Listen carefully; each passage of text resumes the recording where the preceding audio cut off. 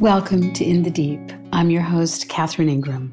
The following session of Dharma Dialogues was recorded in 2003 in either Santa Barbara or Los Angeles. And it's from our archives, which were originally produced on previous media and have now been remastered for podcasts. This one is called Seeing What is Deeper. I also want to let you know that we're having live sessions of Dharma Dialogues on the Mornington Peninsula in Victoria 2 Sundays a month, beginning in February 2023. That schedule is on our website, catherineingram.com.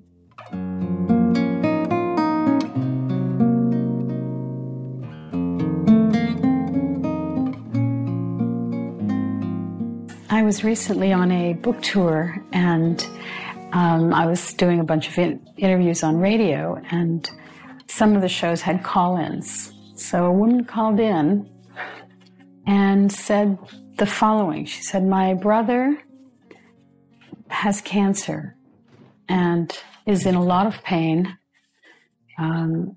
It's terminal, and he wants to choose his own exit. He wants to get out of this and not wait for the bitter end. And he's in a lot of fear about what lies ahead for him if he doesn't commit suicide."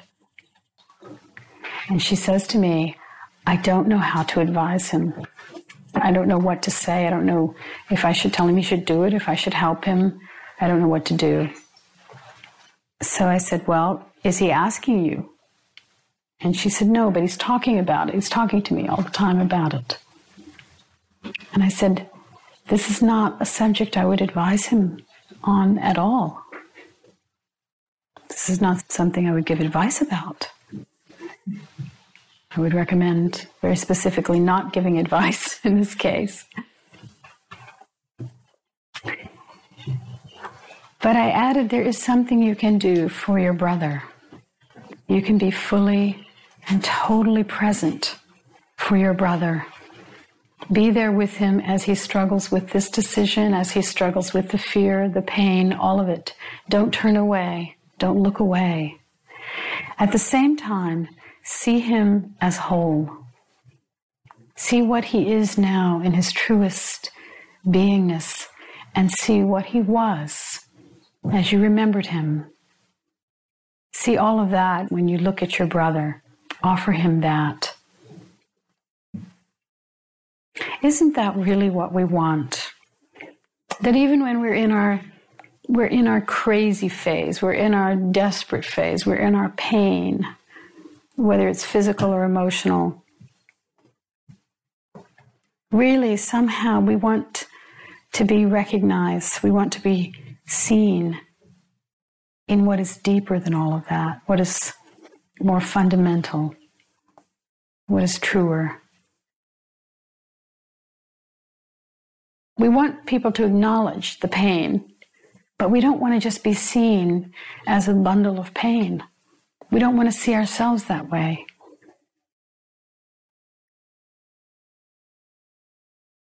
So I said, if you can really do this with your brother, if you can really be with him in this kind of presence, seeing him as whole, he might have glimmers of himself as whole as well. And it may not do much to lessen his physical pain, but it will go a long way toward lessening the fear, the reactivity, the panic.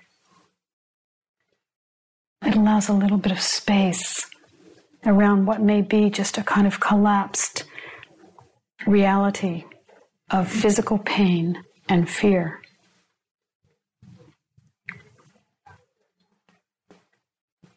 The best way, of course, to be able to offer that is to experience it in oneself, to experience your own wholeness,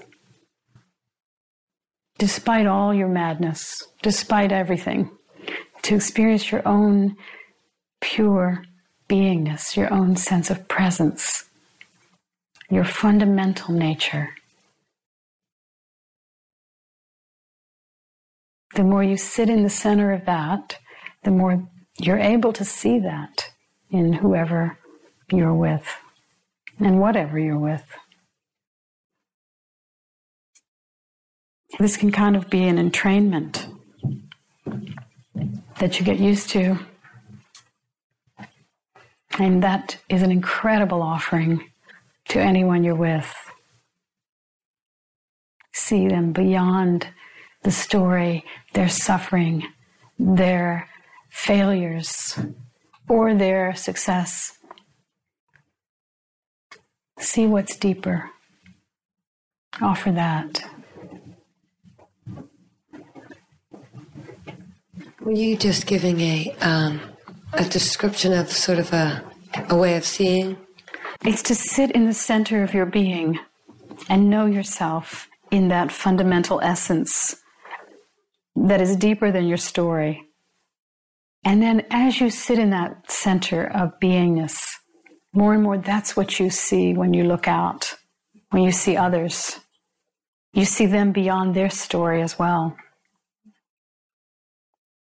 You're always looking at this essence that was blazed, this divine essence that is sparking every living thing. And you realize how incredibly amazing it is, and the intelligence that's informing it. And you start to feel that in yourself, and you start to see that wherever you look. And it brings with it a kind of love that is different than most of the ways we think about love. It brings with it a kind of love that is born of deep and profound appreciation, and not trying to have and link up and hook up and, me and you and all of that. It's not a subject and object love. You start to feel it all as subject. I'm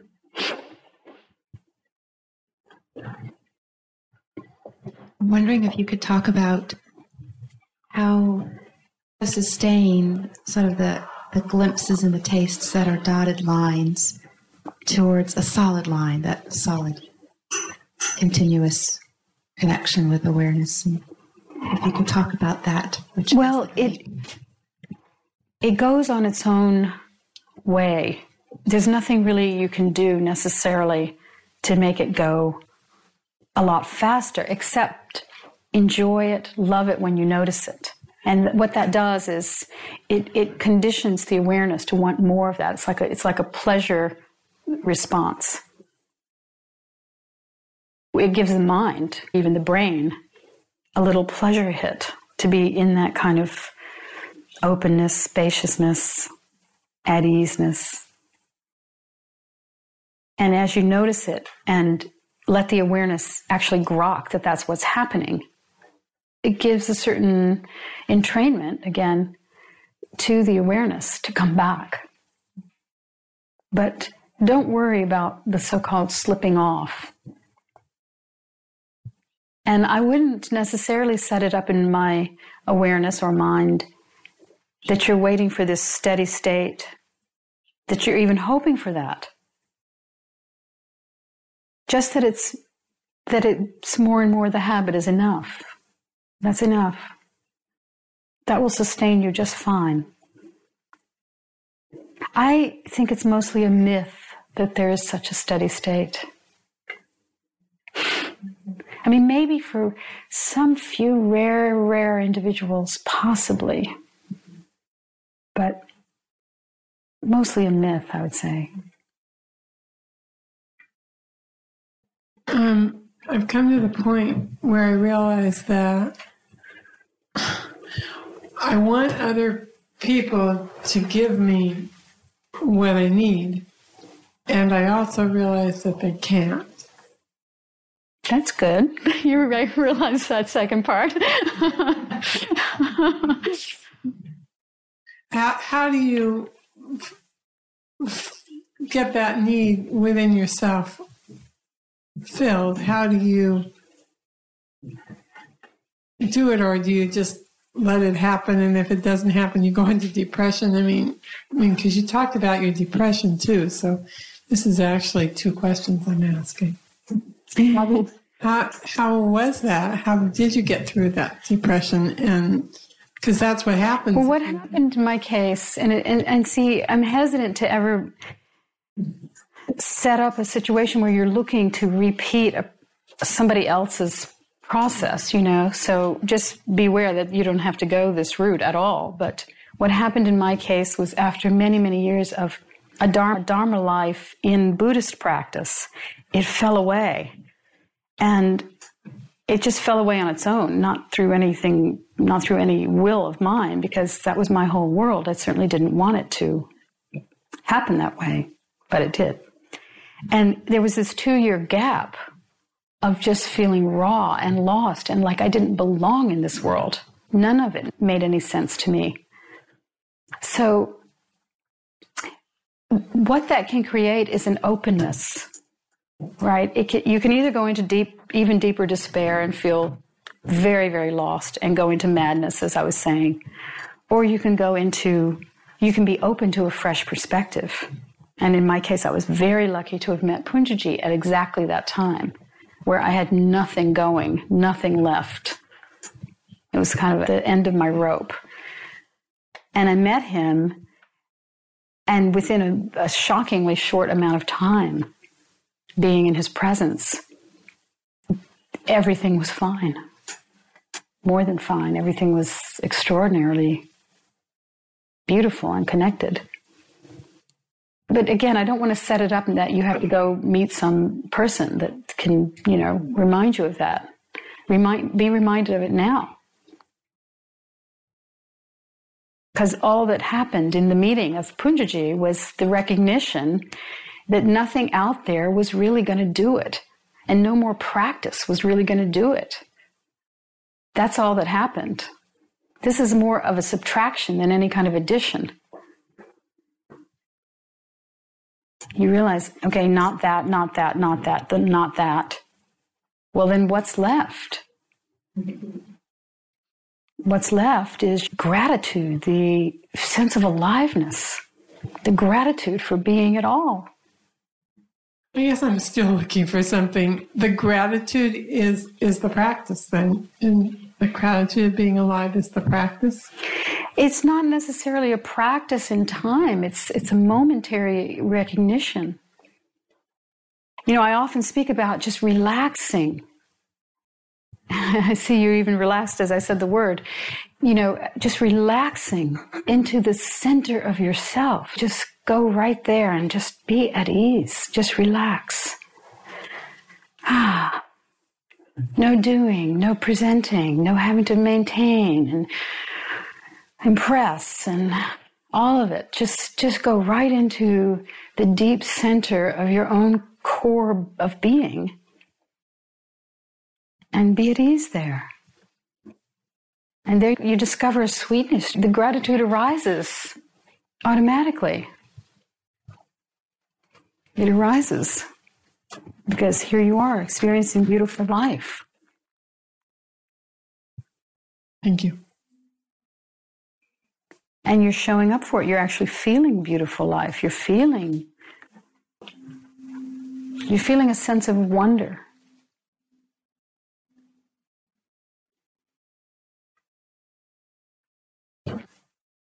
So then maybe this is the same question, but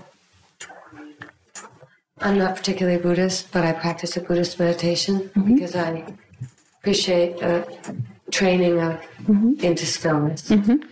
But I once heard this sort of joke that was like a little too close to home that said a Buddhist is either meditating or thinking they should be meditating. I get it. I may not be Buddhist, but I've taken that on. And, so there is this sense that when I'm either doing these things in this world and I've forgotten, or I'm efforting into that into place. Stillness, And then there are moments of incredible sweetness, and those things that you talk about I recognize. But there's always the sense that there should be more. And even when you just mentioned that, just resting into the center of your being. So then my mind goes, okay, well, just remember to do this one. So now I have a new practice that I'm already exhausted by. Because I'm already having to remember And then a little while ago, you were saying just about just stringing moments together.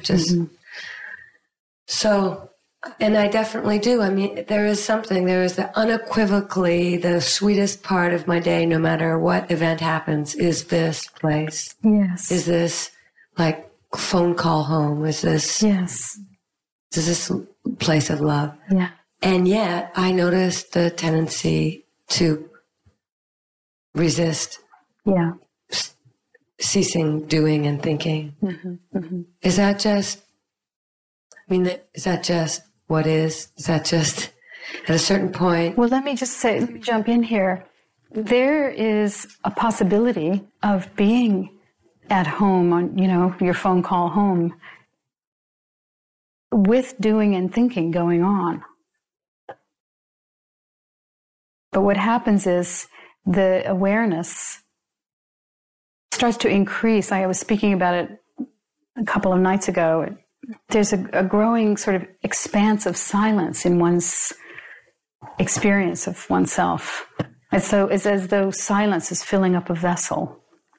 And doing and thinking is occurring.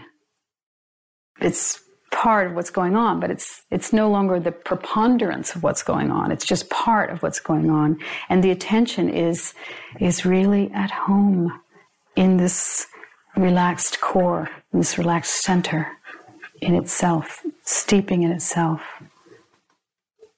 And that just becomes a habit. And like I said, all it takes is to just enjoy that when it happens. Don't worry. Don't make it any kind of project. Just when it happens, really notice it. And it sounds like you do notice it. So just know that is going to start calling.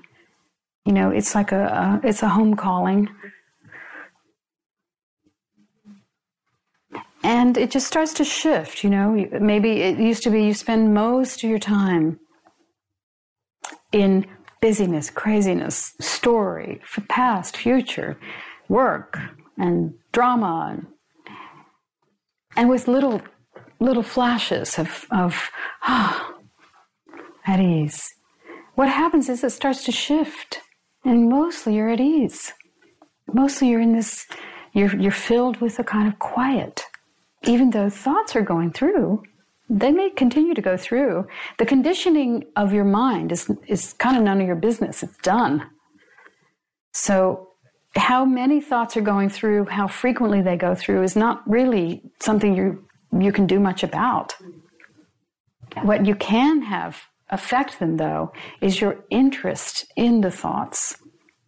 As the interest in certain kinds of thoughts lessens and is more interested in quiet, then they just come and they kind of die on the vine. They just,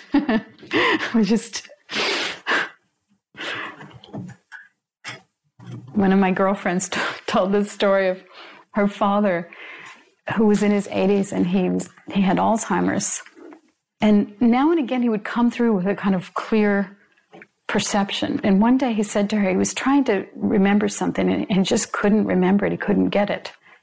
And he said to her, just apropos of nothing, he said, "Sometimes they don't make it here." And everyone understood. It's like the thought, it's there, it's coming, but it doesn't quite get here, And so in a similar way, they kind of come and kind of go before you even know it. Yeah. So you realize that you don't have to pay attention to every single one of your thoughts. I mean, that alone, if you hear nothing else tonight, is a big relief. So you start to realize there's just this stream going by completely on its own conditioned way. And the awareness doesn't have to follow it at all. So what I was saying is, let's say it this way. Let's say your conditioned mind is just doing its thing. The patterning of thought may stay very similar.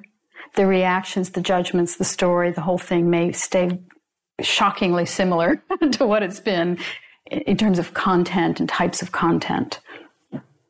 But it's as though it keeps becoming less in intensity, like the volume is being turned down, down, down, way down.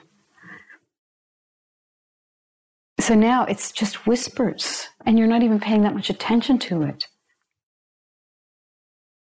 I mean, when I was doing Buddhist practice, we had a model that if you were doing it long enough and well enough and consistently enough, you would purify the content of the mind. You would cease to have hatred arise. You'd cease to have jealousy arise. You'd cease to have judgment.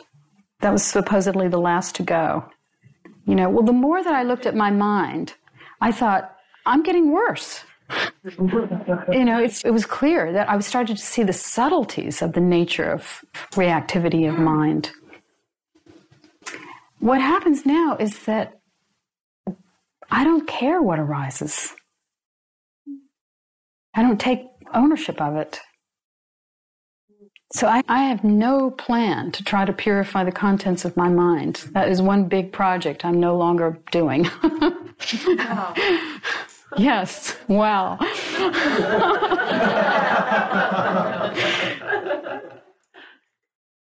Because a friend of mine who is more devotedly Buddhist, we've done a lot of 10-day retreats and a lot of time sitting, and we have this pattern where we come back and there's a few days in steeped, and then the roar of life comes and then we think we have to catch up with bills and things, and then within 3 more days.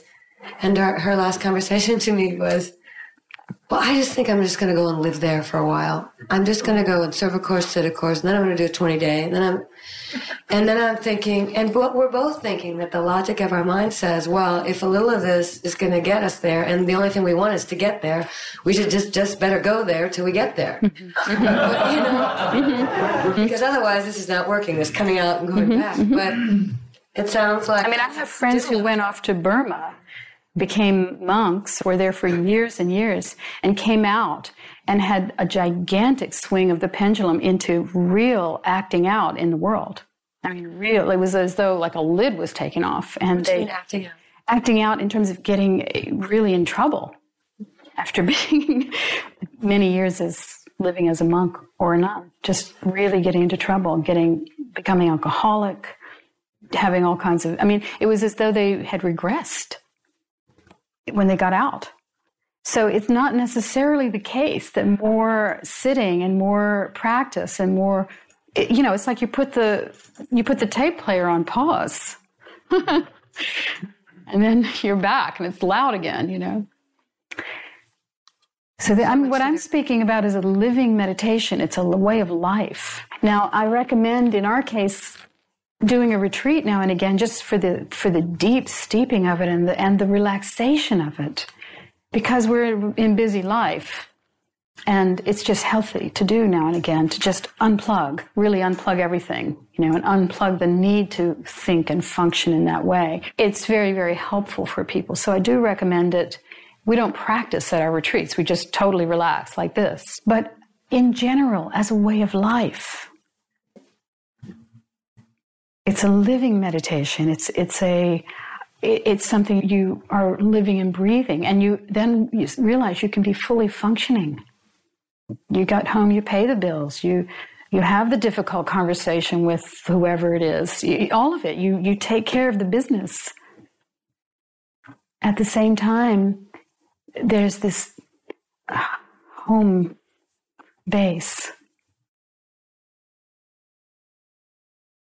You're sitting, as I like to say, on your mountain seat of freedom all the while. The world is passing by and doing it whatever it does, and you're engaged with it as you need to be, but you're not thrown by it. You always know where to return. And that just becomes more and more how you experience yourself. And then you really don't care what's going through the mind. You just let the mind do whatever it wants to do. No longer a project, no longer you're no longer wrestling with it. And you're no longer burdened with the particular conditioning you got. You're no longer burdened by some sort of judgment about that. Some people were very lucky. You know, they had lovely, wonderful childhoods, and they were genetically gifted and all kinds of things, you know, and they were in circumstances that have been mostly nice and so on. And perhaps for those people, wherever they are, the content is more pleasant. But for many, many people, the conditioning was difficult. Many hurts, many losses, abuse, unfriendliness, mean-spiritedness, perhaps parents who were crazy. So that is going to have an effect. It's going to have conditioned thought, conditioned reactions. But this does not impede your freedom. And it becomes a really profound acceptance of yourself, just as you are. What will happen in the arising of crazy, depraved, small thoughts, instead of the spiritual judgment that might have been placed on those kinds of thoughts, what comes instead is compassion for you having to experience those kinds of thoughts yet again. So there's more and more gentleness toward yourself for you as you are. And when that increases, when that becomes strong, you feel it for other people as well. You see that they can't help their program either. And to the degree they're caught in their program, they're suffering. I can feel what you're saying is true. Mm-hmm. Thank you so You're much. welcome. I've got a question about knowing what the right action to take is, or if any action is required. So, sort of listening to one's heart, and does the heart ever lie? I mean, is it necessarily a reliable organ on which to make decisions? Not in Woody Allen's case.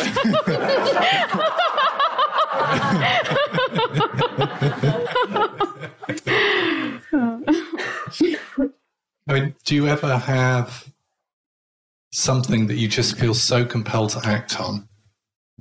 I mean, that you would act on. I'm really trying to get at what leads you to do something like write a book or something, you know, which is going to be some very impactful decision in the course of your life. How do you get motivated in that?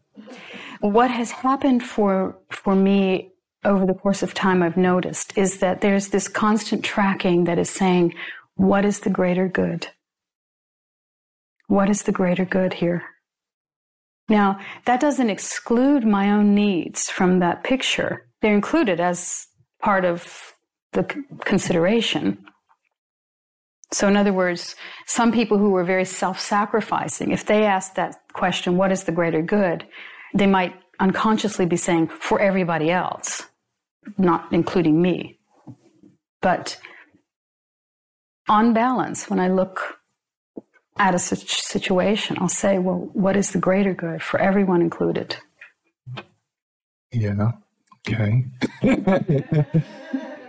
Yeah, I feel like I do that. So let's go a bit beyond that. All right. That you do that is wonderful. Right. You know, I mean, when I made the Woody Allen joke, if for those of you who don't know the reference, he said apropos of getting into a relationship with someone who was essentially like a stepdaughter, he said, the heart wants what it wants. So when I said that, it wasn't just really a joke. There are situations where obviously that is not necessarily considering the greater good. Right. So no matter what his own personal, physical or whatever kind of desire he had. No, actually, I'm glad you clarified that, because it kind of helps me a bit. So that the heart can lie, in a way. Lie being, it can ask for something that's not necessarily for the greater good. For the greater good. Yes. That can be more, you could say it more that desire can masquerade in fancy dress. But really, it gets down to like a 4-year-old level. I want that. Right. I want that. I want it now. And I can have it. Right. And no one will stop me. Right. But when it comes to people, that's not necessarily true, is it? Because some people too. Yeah, but I mean, some people are in positions where they can have their, basically have their desires, and their desires can hurt a lot of people. Right. That's true. Yeah. And nothing happens to them when they enact them. Right. But as you become more sensitive as a being, you start to see how your actions, why I say to myself, what is the greater good, is not even out of any great altruistic.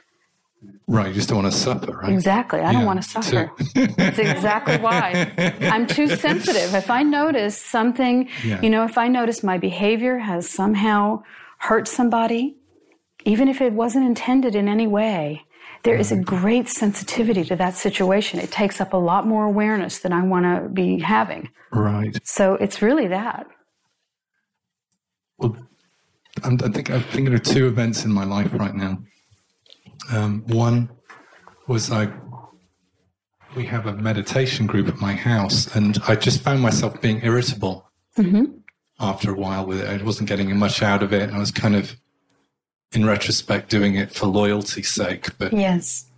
And one day I just said, okay, I'm giving this up. And since then I saw that the irritability is actually how, in this body-mind, my broken heart manifests. I have a tendency to not want to feel some things, and the broken heart, I can feel it by seeing irritability. And then I know that underneath that, there's something broken, and not happy. Right. So in a way, the heart was trying to communicate something. Right, and it came out as irritability. It came out as irritability. The next thing that's troubling me right now is I found myself having very strong feelings for another human being, and it's mutual, but it's not clean by any means. There's a family involved and a relationship. Not married, but as a relationship and everything there. And it's very strong. And I've noticed in my life that there are certain people who I feel very close to. And some of those are not relationship things by any means, just good friends, people you meet the first time and it felt like you've known them forever. And it's just a comfort. And that's associated with this sort of heart feeling, like there's a sense of coming home there. Mm-hmm. And I feel that in this relationship, but it's very strong. It's brought up a lot of stuff, a lot of past conditioning, I think. There's a lot of the old ways of going about doing that sort of thing, because I haven't really done that for years. So it's something I really haven't looked at in my life. And so the old conditioning comes up to be looked at. And it makes me a little hesitant. And I really try to stay on doing what's right. But there's this strong compulsion there, and I don't know what that means, if it really means to act or if it's just a strong feeling but not necessarily real. That's really where I'm coming from. Well, try as best as you can to sit in stillness until everything is very, very clear to you.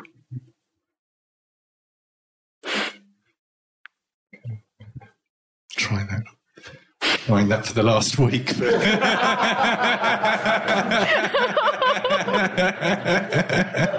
Try some more. Yeah, I'll try some more.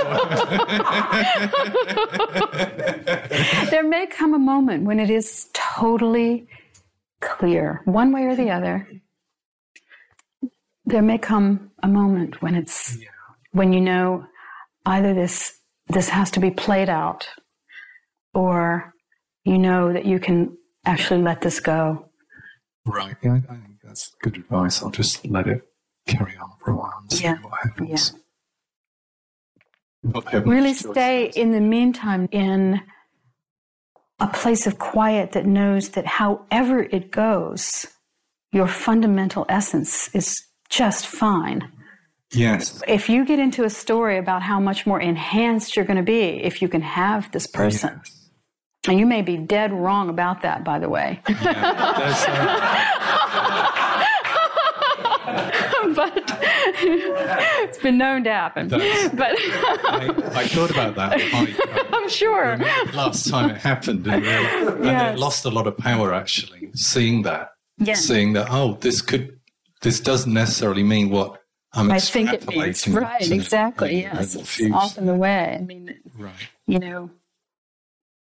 I have a very cool relationship to desire, because I really see how, and I mean in any domain, whatever it is, you know, I really see the complication that often comes with following practically any desire. Yeah, it's true. I mean, it's been quite a ride last week. Yeah. So, but anyway, what I was going to say is that if you really stay in the knowing that however it plays out, you're pretty much the same in your essence. So with or without. Yeah, I feel that quite strongly. And at the same time, I have a broken heart. And I'm learning to be okay with that. I mean, that for me is, learning to just actually be with it instead of going into thought about it or distracting myself. So I'm trying to, and it's okay, but I've had more joyous times in life too. Yeah. So, thanks. I'm wondering if you can talk a little bit more on essence and beingness. Well, it's really a direct experience. The words are not even good approximations, but we have nothing else to speak with. But it's really to get you to, well, let's do an experiment. You remember being quite far back, I would say. Is that true? You remember being. Well, do you remember being 4 years old? But really, when you think about it, or when you remember it, it's not the 4-year-old part that you remember. What you remember is being. Yes? Mm-hmm. And at 10, you remember being. Now, the content, the story, lots of aspects have changed in terms of what your particular focus was. In fact, maybe you don't even remember when you were 4 what you were thinking about, what your attention was actually playing with at the time. But you remember very well this primordial sense of just simply being. And at 21, now the memory starts to get a little bit more clear about the content, the story, and so on. But perhaps in many ways, what you primarily recall is just this sheer sense of existence. And you can go through the ages like that into now, where you can sense that that's really that's what's fundamentally happening. There's this presence, there's this existing, there's this deep, bottom line, aliveness. Now, we add on all kinds of things with mental construct, like clothing. It's almost like clothing. We clothe ourselves in concepts. I am this, I am that. Here's my job now. Look at me like this, and so on. Identities, which I spoke about the other night. We take on various identities to have some sort of coherent sense of me. But actually, underneath all that, you don't really need a sense of me, per se. You just have this pure sense of being. And the more you can be that, the more you can know yourself as that, the more relaxed you are, the more connected you are. It's extraordinarily pleasant. You don't then need a sense of belonging. You belong. You're in.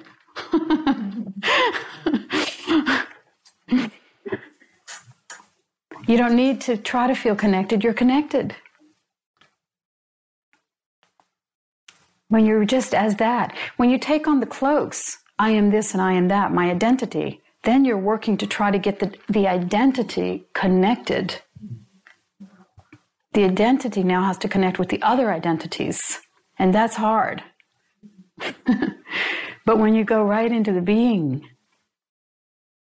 then being is connected everywhere. It's just radiating out everywhere. So you stay with the fundamental. You recognize it, you stay with it, you relax into it. That becomes home base. Safe. You stay as you really and truly are.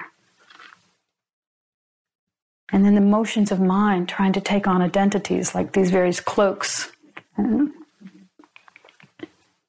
Even though there may be some habit of doing that, it's no longer your main focus in life, presenting your identity. Instead, you're resting in beingness. There's a beautiful quote from a Buddhist teacher where he says, "Become as a still forest pond, and then all kinds of strange and wonderful creatures will come to drink of you." So what happens is you stay in your still essence, in your still forest pond. And strangely, instead of you having to go out and attract through your identity, people want to come and drink of a still forest pond. They want to drink of beingness. Because they want to be reminded of their own.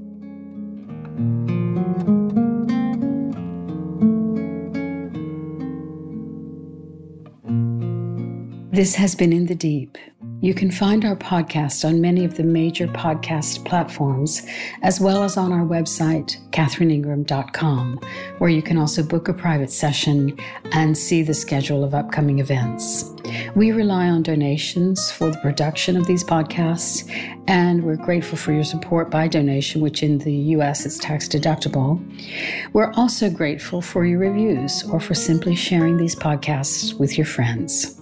Till next time.